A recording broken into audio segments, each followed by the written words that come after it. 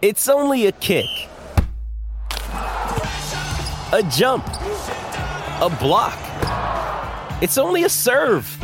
It's only a tackle, a run. It's only for the fans. After all, it's only pressure. You got this. Adidas.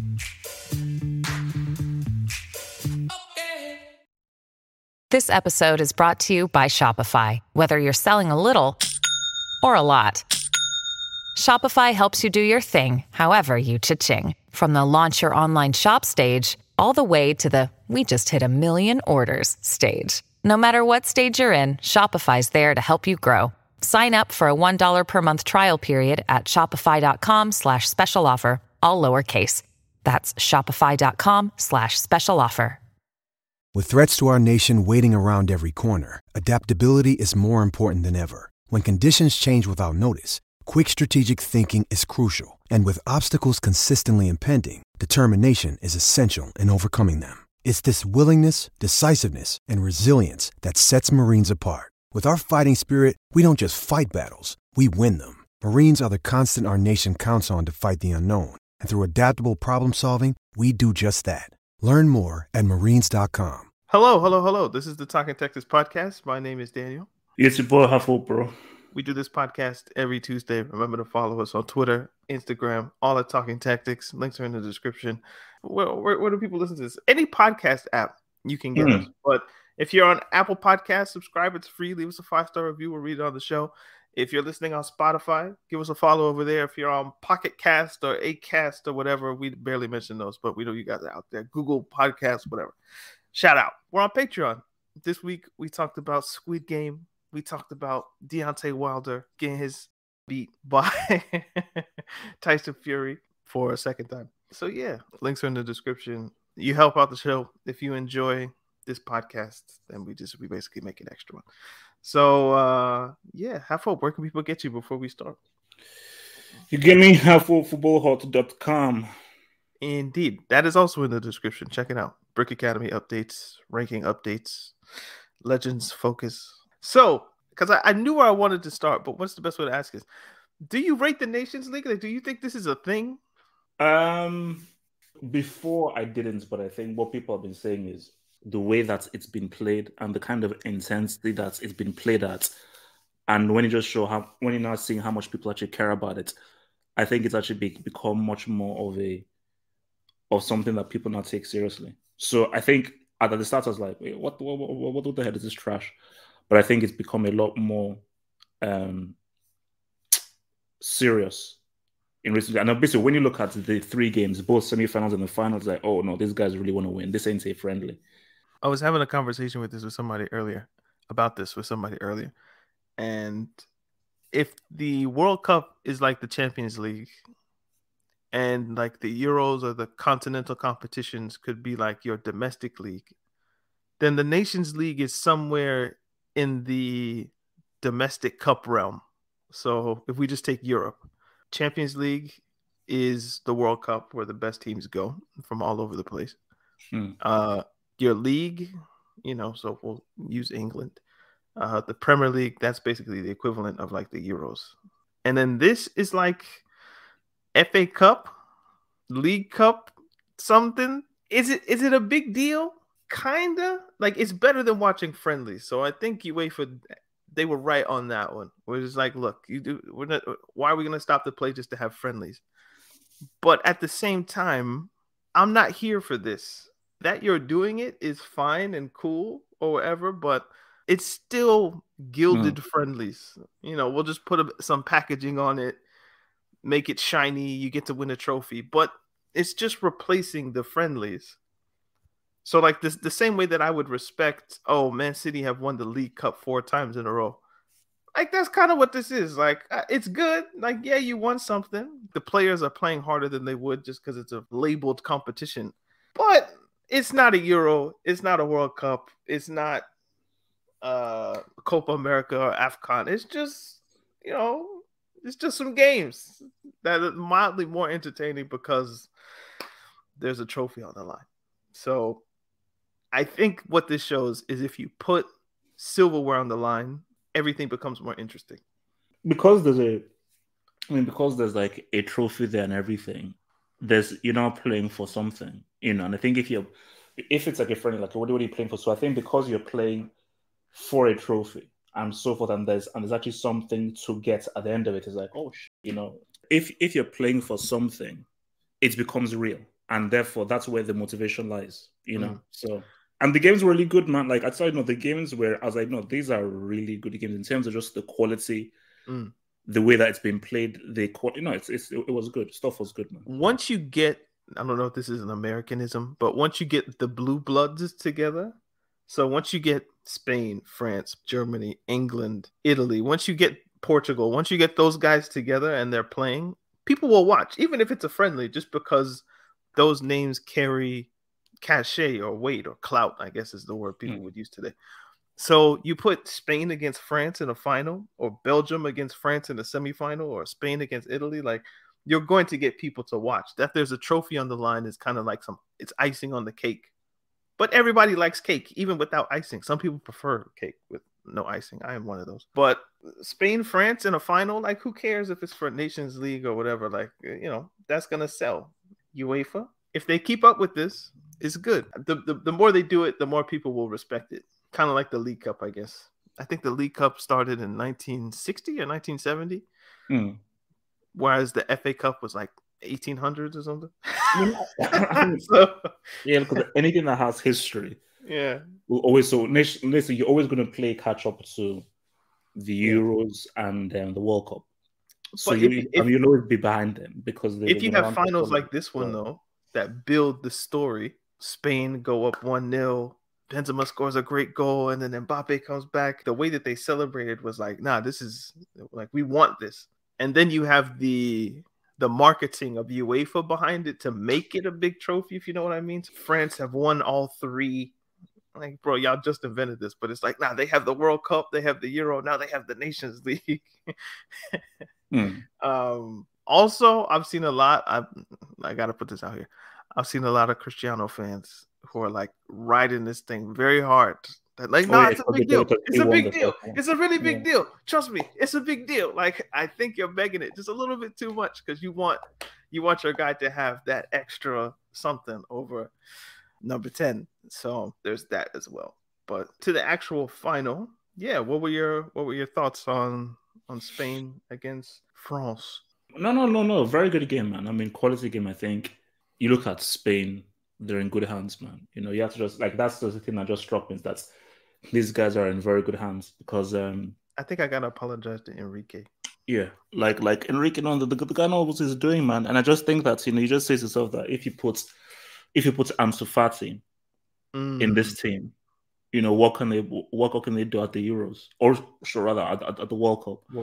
But I think for France, it just shows you that these guys did not have to respond. They did it against Argentina, did it against Belgium, and so once these guys are our backs are against the wall, the Pogba, Griezmann, Mbappe, Benzema, they just have a very special chemistry. And which is why it's good that if you're friends off the pitch, it helps on the pitch, because football is about just chemistry. And it's about, I know what you're going to do. So when you do that back heel, I know that you're going to do that back heel in that position.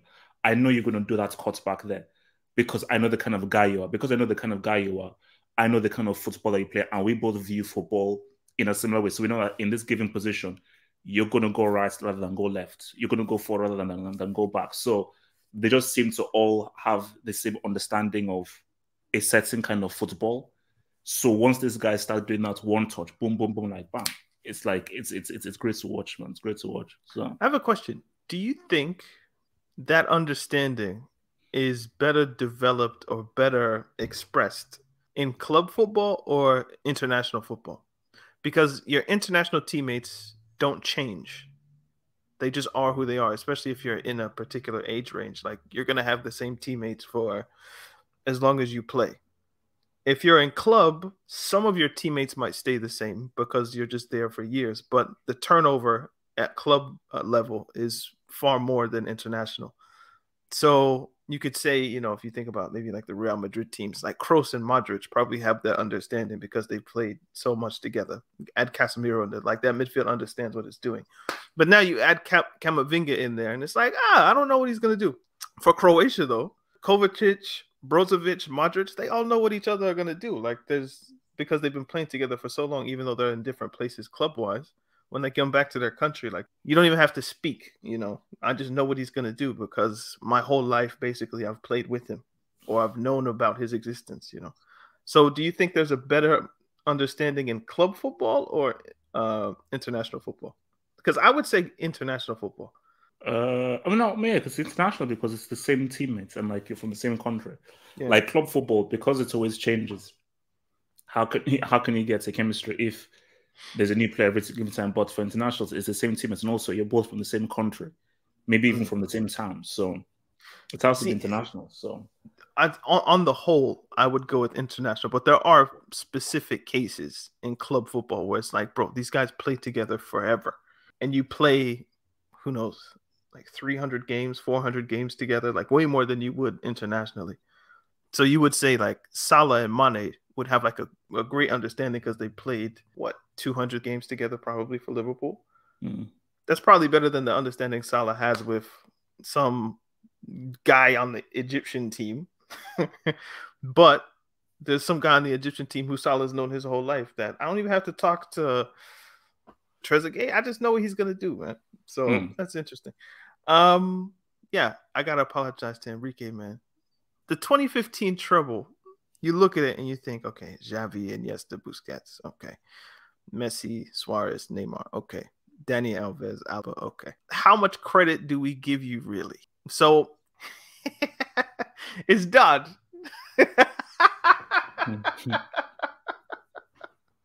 There's a degree of difficulty tax that you kind of have to apply on that one.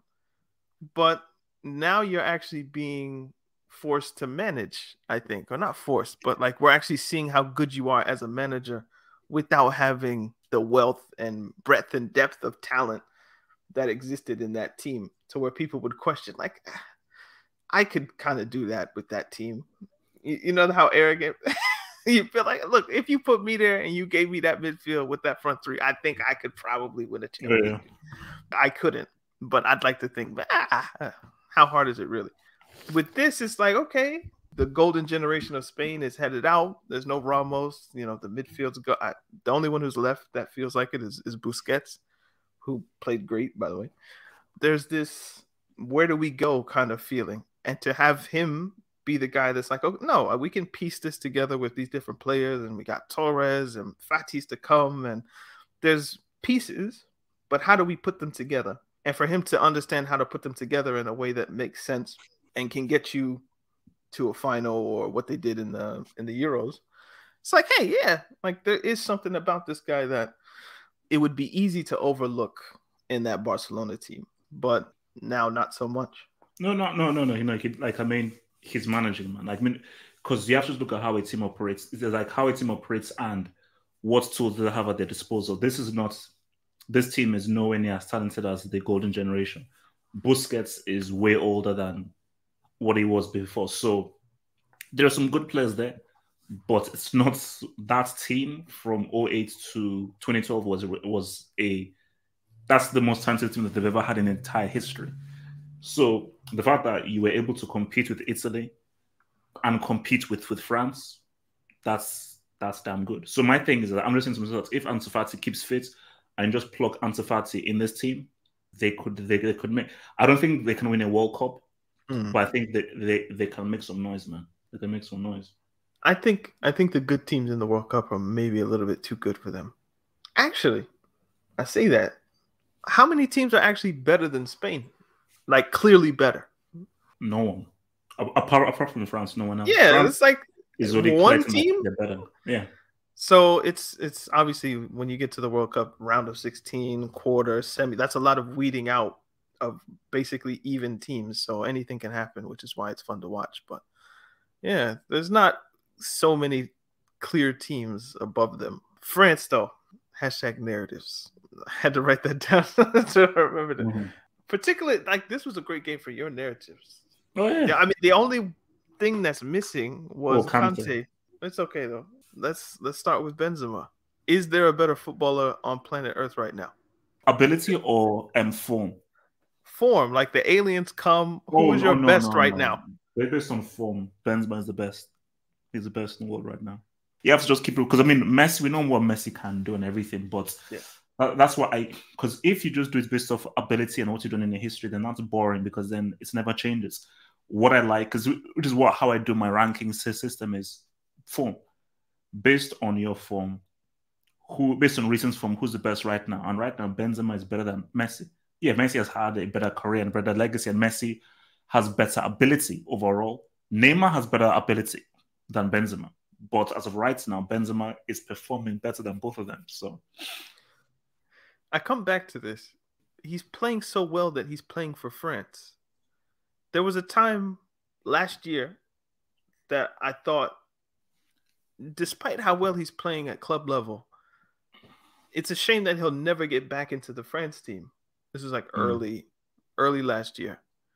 Like it sucks that like we'll never see him link up with Mbappe or Pogba or, you know, Dembele or whomever it is, because the political situation or climate around him is just so bad that he'll never play for France. And that's like a real shame because he should have been there for Euro 2016. I think if he's in the team, they beat Portugal. Obviously, they win the World Cup without him. So you think, do they really need him? Nah, not really if they could win a World Cup. But what he's able to do for their football, it just elevates everything that they're able to do in an attacking sense, because God bless Giroud and Gignac and who else would play up front, like Martial and Griezmann and those guys. But like, there's just something about Benzema that his quality, his understanding, the link up play, just some of the touches that he's able to pull off. Like the guy, he's an incredible player. So for him to like not be in the team, I thought was a travesty. But then he's played so well for Real Madrid that you can't not pick him for France. Otherwise, it looks like match fixing. Like, how is this guy not in the team, but you have time for pick a striker? I don't want to disrespect anybody, but you know. So that he's played so well that he's brought, like he overcame the politics of French football to get back into the team. 4 goals in 4 games at the Euros. Great. The goal he scored against Switzerland where he like flicked it. Like it's the best piece of football I've seen this year. I don't know how, I can't even describe what he did, but he like reached back and the ball bounced and he put it past Sommer like the other way. It was just crazy. I'm still not over the fact that they lost that game. But like, how could you ruin so much in so little time? Like how? crazy. Anyway, but yeah, that he's playing, it's a testament to how good he is, or how well he's playing. There's no way he would be there if he wasn't just incredible at the moment, because that's the only way it would work. Is you know, Benzema would have to be the best player in the world for them to forget all of that, and then he ends up becoming the best player in the world at 33. As you say, like the best player in the world is obviously Messi, and it will always be Messi until he retires. But the best informed player, I guess, or the most informed player is Benzema at 33, which is kind of nuts. His goal, though, I mean, so super. I mean, if you want to look, it's still an amazing goal, but it's one of those things of like, if you know football, Simon made it look a lot better. Yeah, because he dives full. Yeah, because he basically touches it and then it goes up and then hits the top of the banda. But still, just when you just look at it, it's still like, so just the trajectory of the shots and the technique of the shots to be able to create that's just amazing. And the moment in which he hits it as well, because they just went down. Yeah, after Hernandez hits the bar. And also, that's a guy who, that's an amazing story. Like, again, his brother Lucas Hernandez, he was at the World Cup, won the World Cup, everything. Oh, that's just Theo Hernandez, just some there. Has an amazing season for AC Milan. Just recently wins his first cap. And I think this might be maybe his second or third game. You score the winning goal against Belgium. And then you provided the key assist, basically the winning assist in the final, man. So that's a crazy story, man. It's a team, man. France have a team, yo. Is this? I think France might be the most. What's the most talented international team? Team or squad? I would use them interchangeably, but No, it's not the same thing. France probably has the most talented squad ever. The most talented team is that Brazil 06. 1970. Oh, No, okay. 06. So, I don't know all the guys that were there, but in terms of what I've seen, the 2006 Brazil team is the most talented team ever. But the most talented squad, your first team, the guys on your bench, the guys you can call up, the guys who even can't be called up, it's this generation's France. But in terms of a team, 2006 was okay, so I mean team, like the best 23 that you've taken, not the best 23, but the 23-man squad that you've taken. Yeah, that's not team, that's squad. So team is your first 11, your best. So this is your best 11. I understand you. So I mean, squad. France, 23. It's France. Like, because I mean, like the amount of guys you can call upon. Even you look at Dubois, who came on, and look at what he did, putting the ball through the guy's legs and the winning that free kick. So they're just and that is why I said, like, it would not be a smart bet to bet on them to win the World Cup, because when you're so talented, you end up defeating yourself, and that's what happened with France. Like, nobody will beat them; they'll just beat themselves. They'll just make mistakes. Like, nobody can beat them. They just have to make mistakes and screw up, which is what they did against Switzerland, and that's what's going to happen in the World Cup again. So that's why I always go with them, because again, it's a numbers game. The more I say the same thing, the more likely I am to get that right. But they're just always talented, so you'll never really go wrong, except like 2010. Which, by the way, I've noticed that people use 2010 against Benzema, forgetting that he wasn't even in the team in 2010. No, yeah, they're just because that was Ribéry, Anelka, Henry, Evra. Yeah, like Benzema was nowhere near South Africa in 2010, unless he went as a spectator. But I noticed that some people are like, man, Benzema, he's a problem. Look at the 2010 World Cup. I'm like, he wasn't even there. You just assume trouble with him. He's a troublemaker. So obviously he was there with the Domenech hostage situation. Like, nah, like that was not him. I forgot what I was gonna say. If I'm looking at talented squads, right? Obviously, you have the legacy squads like 1970s Brazil. Okay, you're probably better at naming like older teams than me, just based on our age. By the way, happy birthday! I mean, I told you at the time, but you know, that's long ago, man. That's past. Man. It's not even a week. No, bro, come on. Let's move. It's past. That's past. Plus, like we should have done this like 20 minutes ago, but you know, sorry for not recording last week, but you know, it was my boy's birthday, so we just took a birthday break. That's what we did. So you can send Have Hope your belated birthday messages if you didn't know. We have no idea how old he is. He could be 20, he could be 30, he could be 30. No one said, like, the time is passed. Don't send any messages. He could be 57 or 103. We don't know. How late is a belated birthday message? 2 days? From like from like a friend, from like a person that you really know.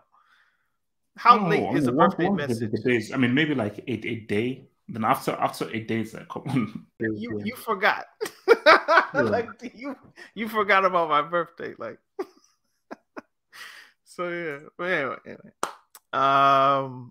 If we're thinking about squads, though, I'm thinking it's hard to say years, but you can kind of go with generations. Like the Spain team that we mentioned earlier, that has to be in there. France 98, 2000. Okay, 02 to 06 Brazil has to be in there. Like there's a lot of good teams. I don't know if this team is like the most talented. It might be the most deep. No, it's most talented. I said it's squad in terms of a squad. So the guys you can bring off the bench, the guys who you can't even call. Basically, as a generation, it's the most talented generation in terms of the amount of talents that can be called and can't even be. There was a time when Martial wasn't called. So it's like it's you know, they have too much. They have a lot of talent. It's a very talented era for France now. Could you make an argument that most talented player isn't even playing? Cool. What do you mean? Dembele. Like if you just look at raw ability, yeah, a fully fit Ousmane Dembele might be the most talented footballer that they have. He's better. He's a better footballer than Mbappe. Oh yeah, in terms of what he can do on the ball, left foot, right foot, vision, shooting, dribbling. Imagine if he was like fully fit and in form, and you add him and plug him into this. It's actually sick. It's sick. Do you realize they're winning a World Cup? Or they won a World Cup and they had to. Why is Pavard playing?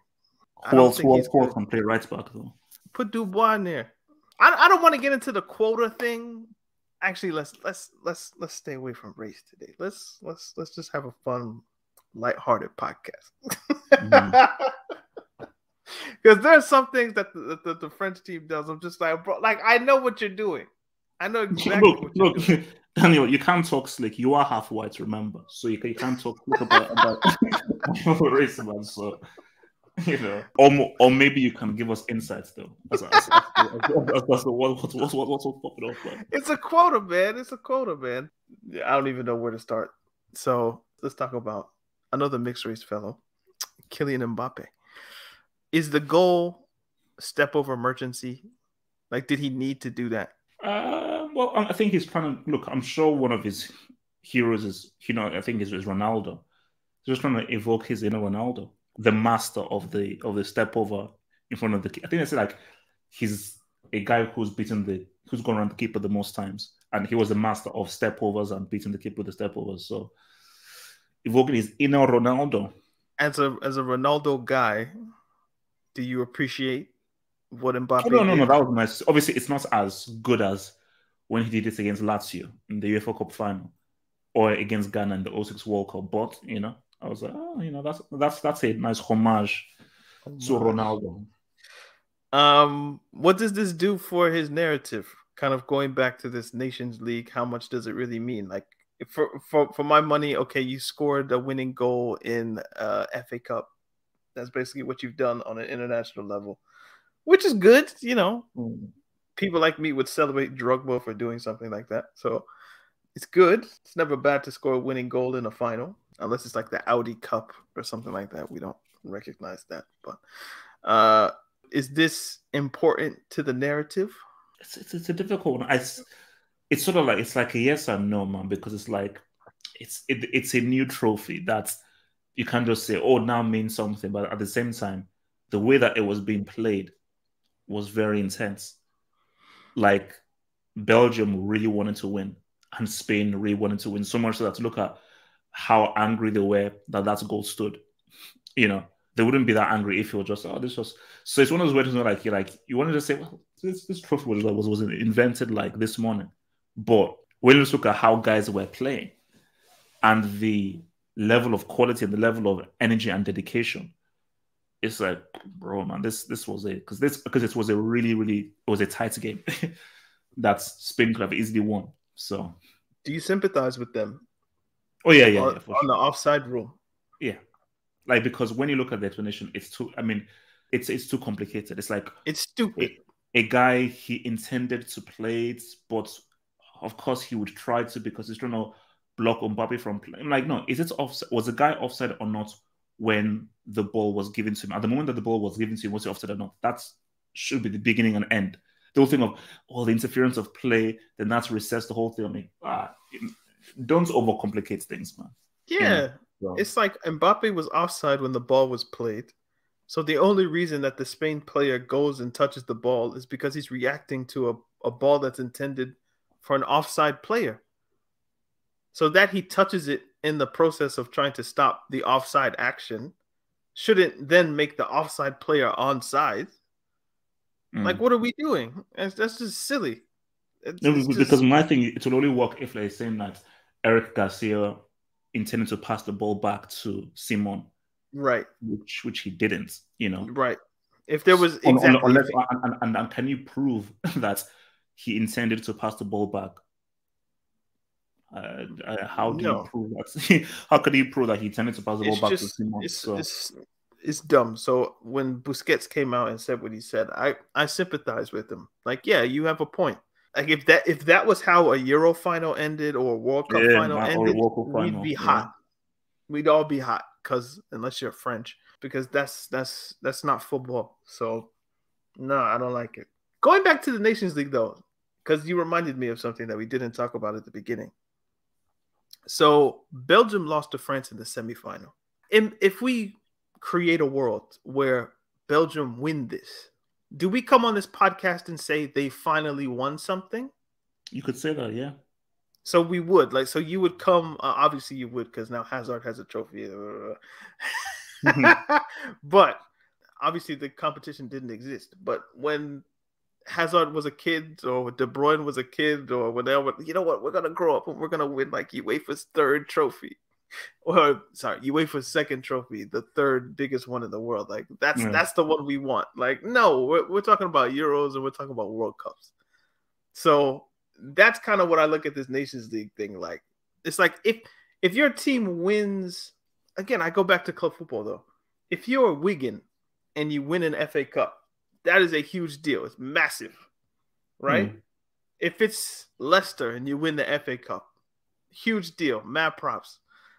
If you're Chelsea or Manchester United or Manchester City and you win a Nations League, not a Nations League, but you win, the League Cup or the FA Cup, like that doesn't make your season a success if you don't have, success in the Premier League or the Champions League or whatever the case may be. I look at this Belgium team, at least this generation, maybe the country as a whole could use just some silverware, any silverware, but this particular generation, and I think it's long in the tooth at this point. They're a team that was capable of winning a Premier League in this analogy or a Champions League. Like they had the talent to win a World Cup or a Euro. Like if they would have won the Nations League, like it's better than nothing. But this is like the third best thing that you could have won. Nah, it's not good enough. The idea that they gave their golden generation to Mark Wilmots and Roberto Martinez, is that really the best you could have done? I think the key thing, though, is how good are these guys? That's reality. Nah, they were good. No. Company, Vertonghen. No. I didn't say they were not good. I didn't say they were not good. How good? They were good enough to win a World Cup. And that's my question. I question whether they were good enough to win the World Cup. 2018 proved it. They played France harder than anybody. But France still won. And how many chances did they really create against France? As the Switzerland France team is, if we don't have to, we'll sit back and defend it. But if we have to, we'll respond. So we are 1-0 up. Now it's down to you to try and break. We're not going to come out and score the second. You now have to now come and make us react. You didn't. So we're saying like France is like Fury, and Belgium is like Wilder. Like no. No matter what we do, we can't beat this guy. No. My thing with Belgium is, I just think that they are talented, but I don't think they're as talented as we thought they were. And I think that there are lots more intangibles needed to win a World Cup, to win a trophy, which they don't have. It's not just about being talented. It's about, can you now win this game? Mm-hmm. So it's just one of those things where I just don't think they have that extra winning gene and a mentality to really take that extra step to win a trophy. So I don't think it's about a manager or anything. It's about personnel and people. Now, when you look at Spain and everything, their talent didn't win that World Cup. It was their character and their mentality. So, and that is very key. You don't win it. The only time a team has won like a trophy based purely on just them being just better was 1970 Brazil. They were just too good. Every other team was like, oh, we have to really dig deep and show some character. So if I think about the team, if you have Courtois, Vertonghen, Alderweireld, Kompany, and that was your three, then in midfield, Dembele, Witsel, Tielemans might be too young to add into that. But if that's just your two in midfield, the wingbacks was always the problem. Remember they were playing Lukaku's little brother out there. I think he plays for Lazio or played for Lazio back in the day, but that was always a weak point. Meunier on the other side. And then you have the front three of Lukaku, Hazard, and De Bruyne. I think that's 11 players, 3, 4, 3, and a keeper. I don't know how that team can't win something. It doesn't make sense. International football is its own thing. So it's not FIFA. You can't just plug it in and be like, hey, just simulate everything and the numbers do what the numbers do. So you're right. The intangibles, I suppose, are the problem. But I think a manager could give you some of the solution. Like I always thought after Arsenal won the FA Cup, I think it was 2017, Belgium should have done everything to hire Arsene Wenger. He wasn't going to last at Arsenal for much longer. Bro, go get him. Look, we want you to coach our team for the World Cup. You're leaving Arsenal on a high. You won a trophy. Maybe he wouldn't want to leave and he'd want to, go out on his shield, so to speak. But I always thought that was the move, man. Just go get Wenger because it makes too much sense. Thierry Henry's already there. You can keep him. Maybe it wasn't possible. So, yeah, France win 2-1. They beat Spain. Is there meat left? Or is it just a bone at this point? I think it's a bone. We can end that there. 2 more things to get through. Let's start with Neymar, actually. So Neymar came out and he said, you know what? Let me just find the quote. I don't want to misquote my guy. Do I click Eurosport or do I click the CNN link? Let's go with Eurosport. Neymar said, I think it's my last World Cup. I see it as my last because I don't know if I have the strength of mind to deal with football anymore.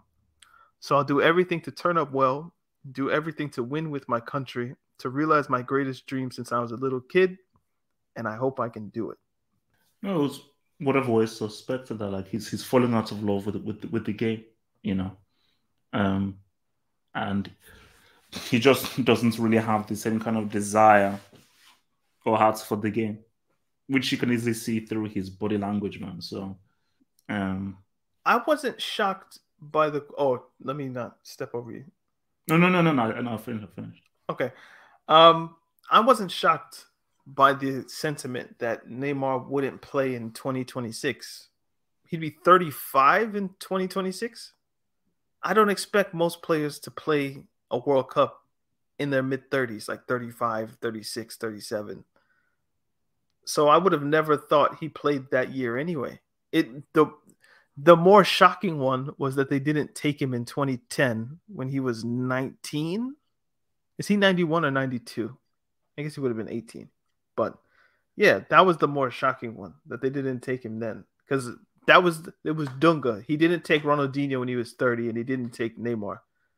But in 2014, he would have been 22 or 23. Then 26, 27, 28. And then this one, he'll be 31.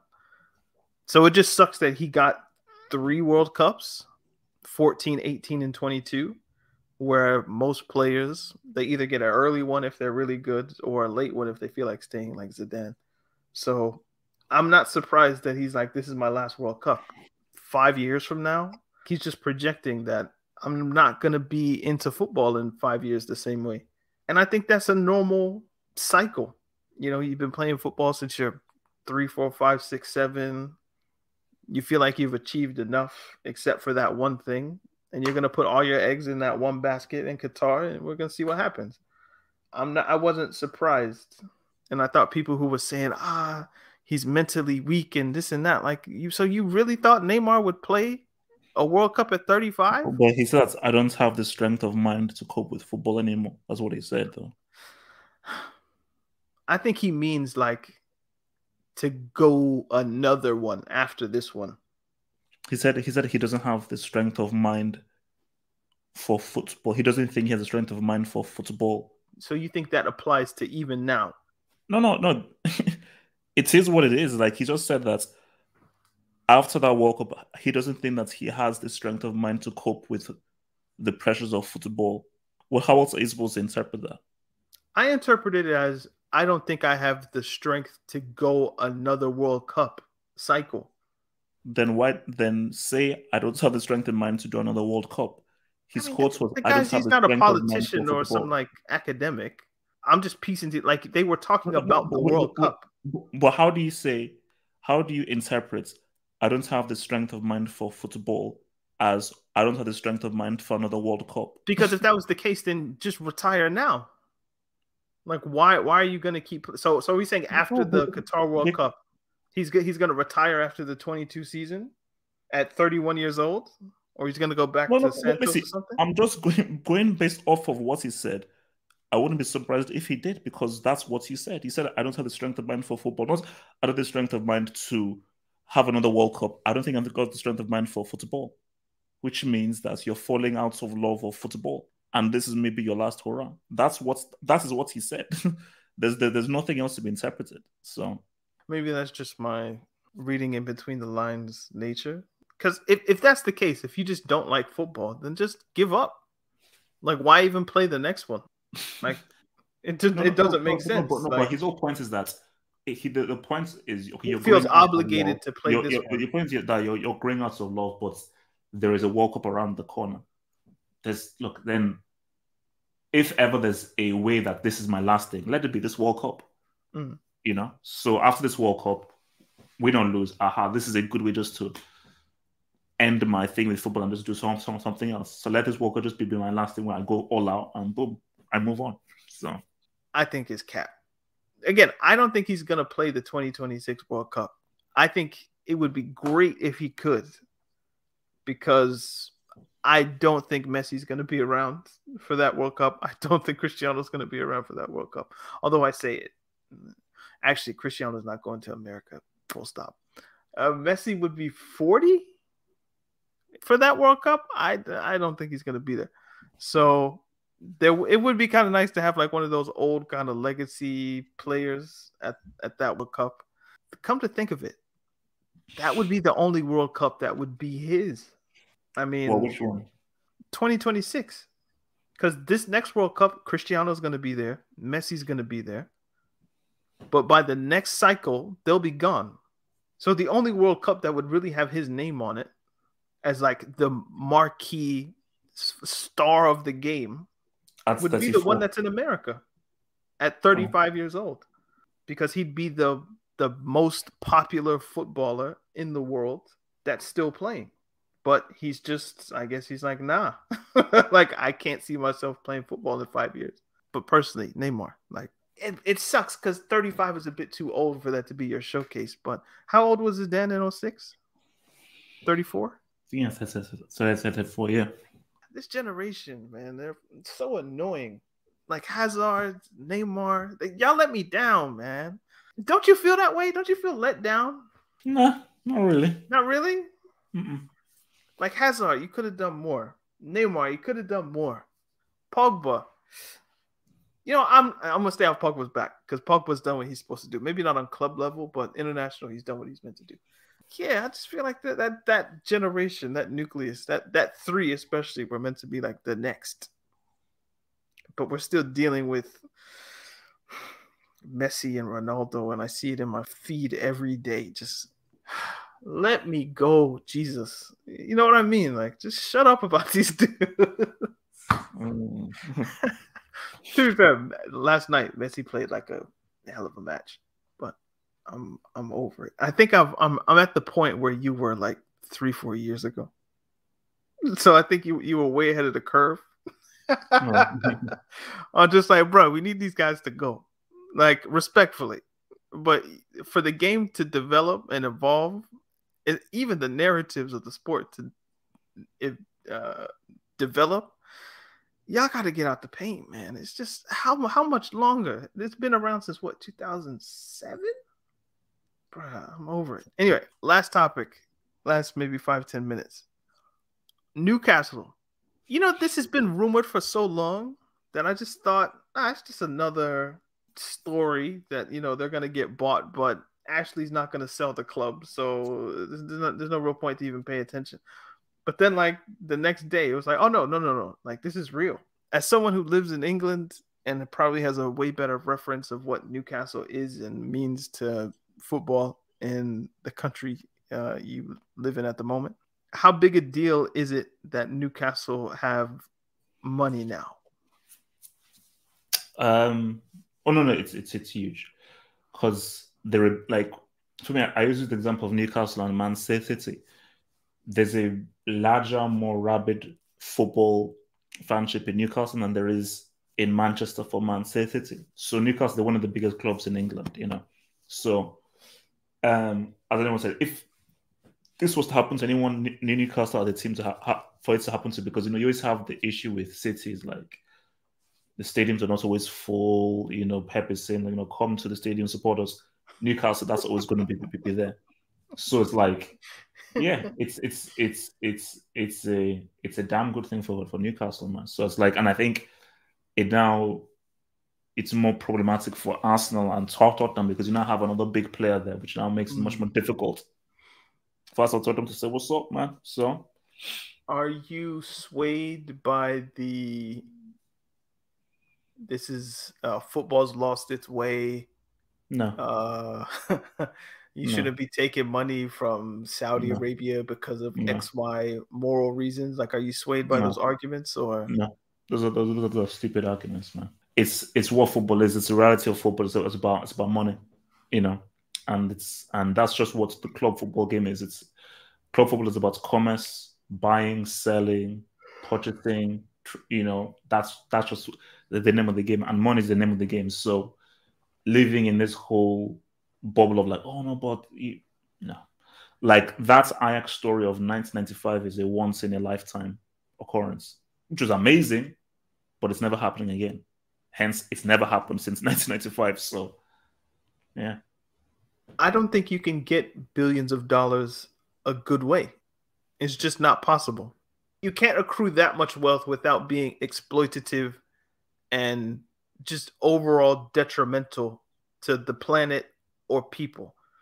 You have to be taking advantage of human resources, natural resources, or capital resources. That's the only way you can get that much money.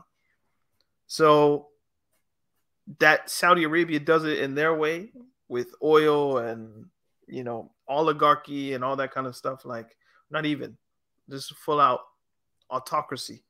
That's their thing. But how did Chelsea's owner get his money? How did United's owners get their money? You know, we're not dealing, it's not like Germany or something like that where the fans own the club and it's this and that. Like, once you allow billionaires to come and purchase clubs, then how do you get $1 billion or more in the world without just being overall not great? I don't know. I don't know if that's possible. Maybe somebody could point out somebody that made $1 billion without being exploitative, but to handpick, oh, the Saudis are the bad guys, or the Qataris are the bad guys, or, you know, the Emiratis are the bad guys, or the Russians, or the Americans, or the British dude. Like, I figured out the what are their names? The West Ham owners. Like, they got their money making pornography. Oh shit, did they? Yeah. Oh, wow. It's because they were near the top of the table. So I was just like, oh, let me look at the history of the club. So you look at their ownership. It's like, well, so they made pornography? That's how they made their money, to buy clubs and stuff? It's just like, oh, if you look at it, it's just like foul behavior left, right, and center. Like, not saying that, you know, they're out there killing journalists or something like that. But where can you go to acquire the capital necessary to purchase entire football clubs without it being some kind of messed up operation? I don't know. Is that absolving the Saudi government for what they do? Absolutely not. Should people talk about it? Absolutely. To be an indictment of like football as a whole, football's been gone in the ebonics sense. Like, what's left of what y'all thought was there is not. So as for Newcastle, I'm happy for them. You know, their fan base is very loud. They're always there. Big stadium, history. You would know this better than me. Is Newcastle a place where a top level athlete is gonna want to go? Like the city? Doesn't matter. Money or just money's talks. money. So money talks. Money talks, man. Money talks. I mean, China's not exactly like, hey, boy, it's a lot of money. So. True.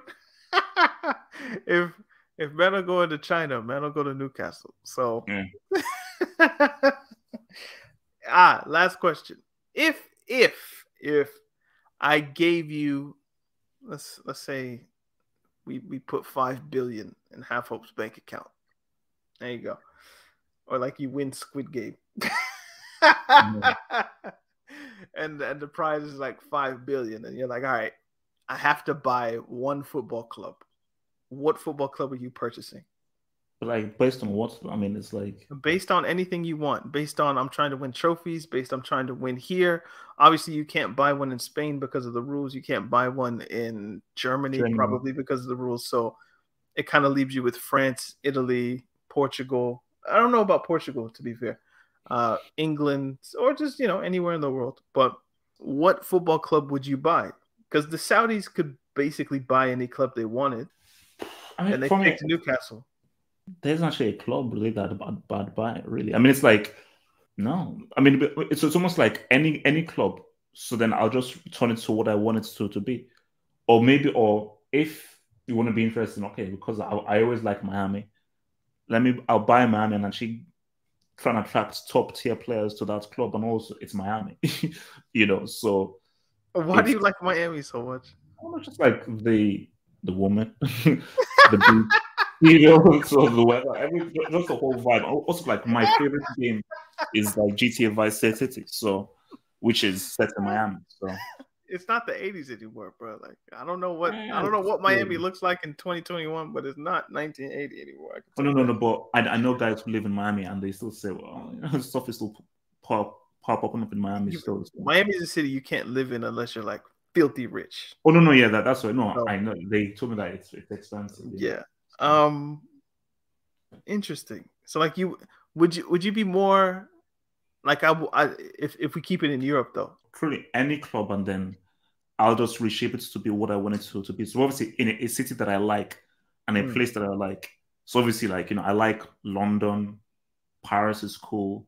If it's somewhere in America like LA or Miami, or New York, because basically a city that I like.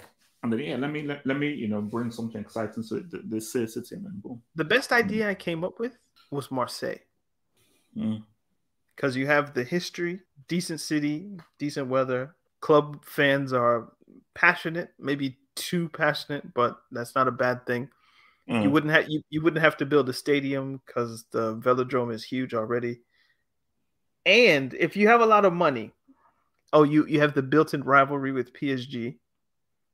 Which is kind of like Der Klassiker, but it is what it is. Meaning it's fake in a sense. I mean, you have North-South and all that kind of thing, but like it was manufactured by Canal Plus and those guys. But and this is my idea.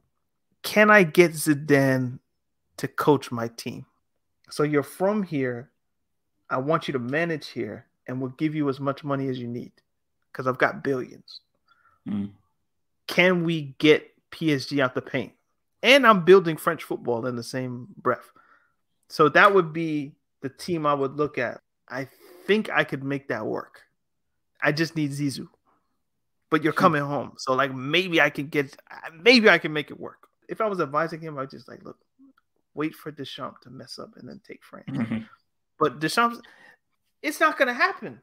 He keeps winning. This Nations League thing is gonna. There's no way they're getting rid of him. Definitely not by 2022. No. When does he go? Damn. Still there, bro. Still there, man. I mean, as long as he keeps winning, Say again. So as long as he keeps winning, man. Yeah, he's not going anywhere. So, but if he keeps winning, then the country's getting what they want. So what's the point? Why would you need Zidane? But yeah. Marseille is I would look at. I don't think I would want to buy a club in England. There's it's too much competition. You know what I mean? Like I would want a place or a country where I could compete for winning trophies, near enough guarantee myself a Champions League spot or Super League spot, whichever, comfortably. Buying Newcastle is risky. The amount of money you'd have to spend to catch them up with City, Chelsea, United, Liverpool, that's hundreds of millions, if not billions of pounds you can catch up with Spurs and Arsenal and Everton and those guys. That's not going to take too much trouble. No offense, but you guys, if you're fans of those clubs, you know that to be true. But to get that top 4, they're going to have to put millions into that thing, which they have. But even if you do that, that's not a guarantee that you make top 4. If the goal is to make this thing like a worldwide brand, you need to be in the Champions League. So for me, I would look at it like England is a bit too dangerous if I have my own thing. So there's like 5 heavy hitters now with Arsenal, Tottenham, Everton, those guys all around as well. Arsenal are down bad. Damn. How did y'all fall like this, man? Do you remember the traditional top 4, man? Those are the days, man. Liverpool, United, Chelsea, Arsenal, man. Those are the days. But now Arsenal are like, yeah, City took your spot. Now there's like a new kid on the block that's probably going to try to come get it too. It's like, God damn, man. But yeah, so I would look at AC Milan and Marseille. Those are the 2 I would look at. But your idea of going to America is quite compelling. But I'm like, the rules in MLS, you can't just spend millions and hundreds of millions. Like, they have salary caps and wage caps. Like, it's not as simple as just, I have $1 billion, I can put in 100 million this year, because they try to keep it like you have to draft players and all that kind of stuff. So I don't know if I'd do that. Maybe like the Mexican League would be an interesting place. I don't know. Anyway, tell us who you would buy in the comments. Let us know. You can check our Discord on Patreon, by the way. So yeah, this has been the Talking Tactics podcast. Thank you guys for listening. Half-Full, where can people get you on the internet? halffullfootballhot.com, man. Yeah, man. I'm at Daniel to Look, Talking Tactics podcast. Follow us on Twitter, Instagram, Facebook, all those places. Follow us on your podcast app, Apple Podcasts, Google Podcasts, 8Casts, Spotify. Spotify isn't really a podcast app, but you can listen. You guys know.